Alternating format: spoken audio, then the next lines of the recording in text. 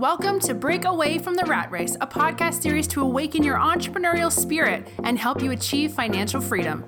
On our show, you'll learn about investments and how to create passive income. Let's get started with your host, Eric Martel. Welcome back.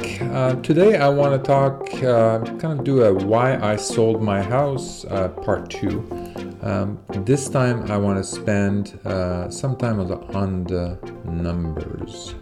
I think it's important. I mean, we've talked too much into abstracts last time, and I really want to get you a feel for the numbers, why we made this decision, because it seems like a very drastic decision.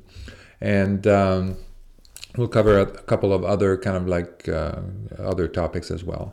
So all the numbers that I'm going to mention today, they're real numbers. So I round them up or down, just to make them nice and easy to work with. But really, these are the real numbers. So that way you will have a better appreciation for the type of decision that we've made, and also, so the other issue might be around kind of the area where you live. You might have different house prices or rental rates in your area, so you're going to have to adjust. We live in the Bay Area, San Francisco Bay Area, so the prices are the way they are. So it's different in other areas. But I'm happy to work with, if you have any questions or you want me to help you with some of the numbers, feel free to contact me, and I'm going to be happy to kind of discuss how you can do it in your particular situation and how we can help you achieve that. So let's get started. First of all, about 2001, 2002, this is when we purchased our house. So our purchase price was at that time about $750K. So this is how much we paid. At the time, we thought it was a crazy number. We said, all of that, insane numbers. But then this year, the value of the house and our sales price, but really the value of the house at this year, went to $2 million. So 15 years, 16 years, quite a good appreciation. So happy with that. This is great. And at this year, basically, our mortgage balance was about $700K. We also had a line of credit. And the line of credit, we had it maxed out at $200K. We used it for some repairs on the house and rehabs, but we also used it to get started with our real estate investment. So basically, $2 million with this. So our equity is about $1.1 million, right? So this sounds great, but this equity really, and this is the thing that is always I find aggravating and frustrating, is that we build equity in our house, but really it's hard for us to be able to extract that and use it for something useful. In my opinion, equity and cash should be working for us. We should be able to leverage that, and it should give us a return. And should, so having equity in the house really doesn't help me, especially because a house is really what we call an expense generating asset. So all it does is generate expenses and make it a burden for us to live our life. So for example, for this particular house, we had to pay the mortgage, right? Mortgage, about $3,000. We also had to pay the line of credit, about $1,000 a month on that. We have to pay property taxes. And again, we're lucky here. Property taxes was $1,000, but we were lucky because in California, in the Bay Area, the increase in the assessed value of the property has been capped so that they can't increase it to the actual value of the house. Otherwise, our taxes would have been 3 times that per month. So a dramatic change here. So line of credit, taxes, and then there's, of course, insurance. You have to pay insurance and all kinds of other miscellaneous stuff.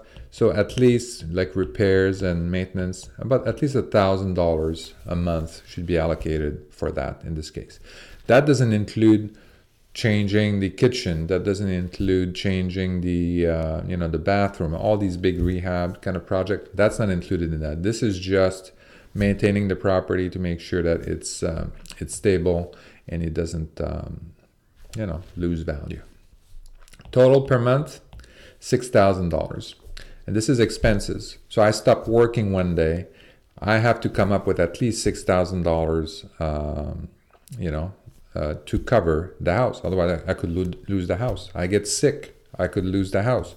There's been, so there's all these things. So these are expense generating asset, and it's really a burden to carry those unless you figure out a way to offset those costs.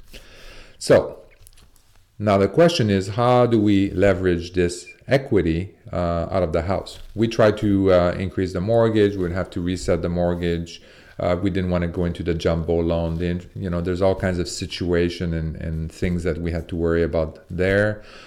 So we will only be able to extract a little bit of out of that equity. So not enough for us to really make a significant difference in terms of our passive income. So what we decided to do is sell the house. So the equity is there. In terms of the selling cost, though, let's allocate about $100K, make it a nice and easy number here, to stage the property. And then we had to do also some repairs on the house, clean up the yard, paint the exterior of the house, paint some areas inside. Luckily, most of our house was had been renovated recently, so we were fine there. So basically, at the end of that sale price, so the net cash at the end of that is about $1 million. Okay, so that's not bad.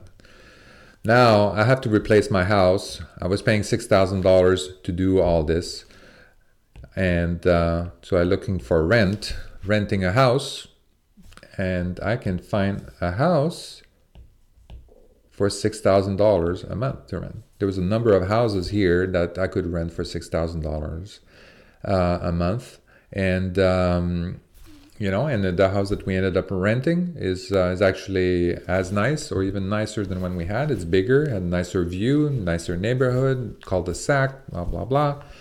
So pretty happy there. So we're able to do that. So we didn't give up anything in terms of living conditions. In fact, we actually improved our living condition for the same price that we were paying. Our insurance is 1/10 of what we were paying before because we only do the content here. And so anyway, so that I'm just going to leave it at that. Rent, $6,000 a month, the same that we had for the house. Now, what do we do with that cash? That's a lot of cash. So we want to invest in, of course, passive income, things that would be assets that would be generating income. So the income generating asset. So the best, obviously, well, I shouldn't say the best, but the ones that we are mostly interested in and that we're very familiar with is rental properties. Just for an illustration, I'm going to use single family rentals. So there's, you can obviously do multifamily and all of that, but I just want to be able to break it down a little bit differently, and then to visualize it a little bit better. So we do every day. We sell and buy properties, single family rentals in different areas of the country. We're focused on net cash flow, positive cash flow. So, and a lot of the houses that we are buying and selling around $70K. So sometimes it could be $80K, $70 to $80K approximately. Where do we get these houses? A number of different areas. We have many in Memphis area. We have some in Cleveland. We have some in Akron, Birmingham, etc. So you can find these houses, and typically these areas, you would be able to find properties that are positive cash flow. So excellent investment. So for this, we're going to get a mortgage for these properties, and then we're going to be able to put a down payment. So 80% mortgage, 20% down payment, so about $15K Again, nice, easy numbers to work with. $15K in down payment. And then when we look at this, each property's positive cash flow again. So they rent for, let's say around $750 a month. There is also operating expenses. There's property management that's we have to pay as well, about 10%.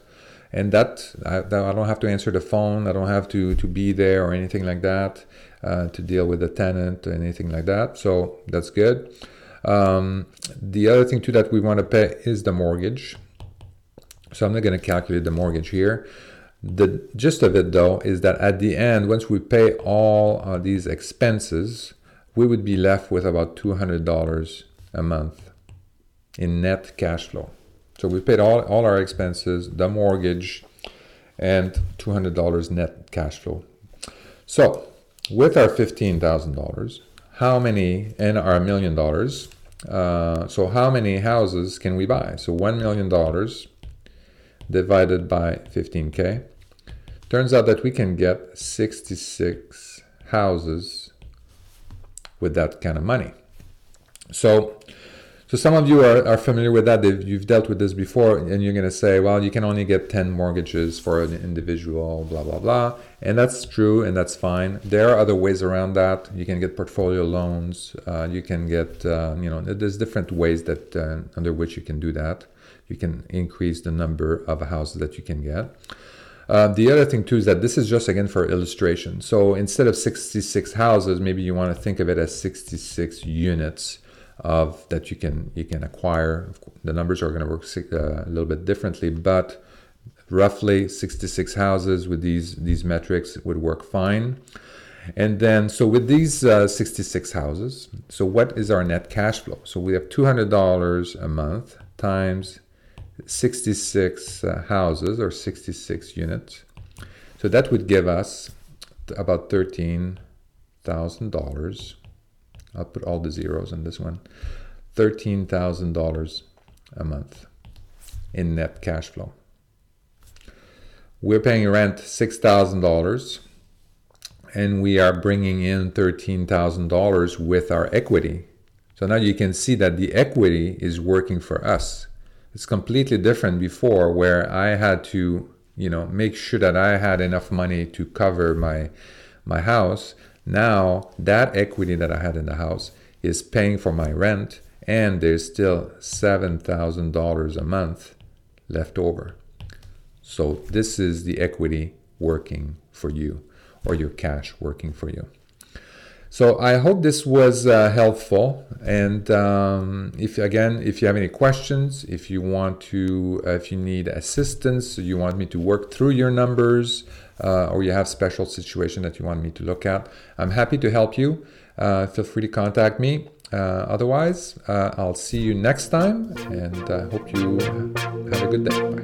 Thank you for listening to Break Away from the Rat Race with your host, Eric Martel. If you want to share your story and experience with our listeners, please message us on Facebook at Break Away from the Rat Race. Also, please subscribe to our YouTube channel and our podcast on iTunes.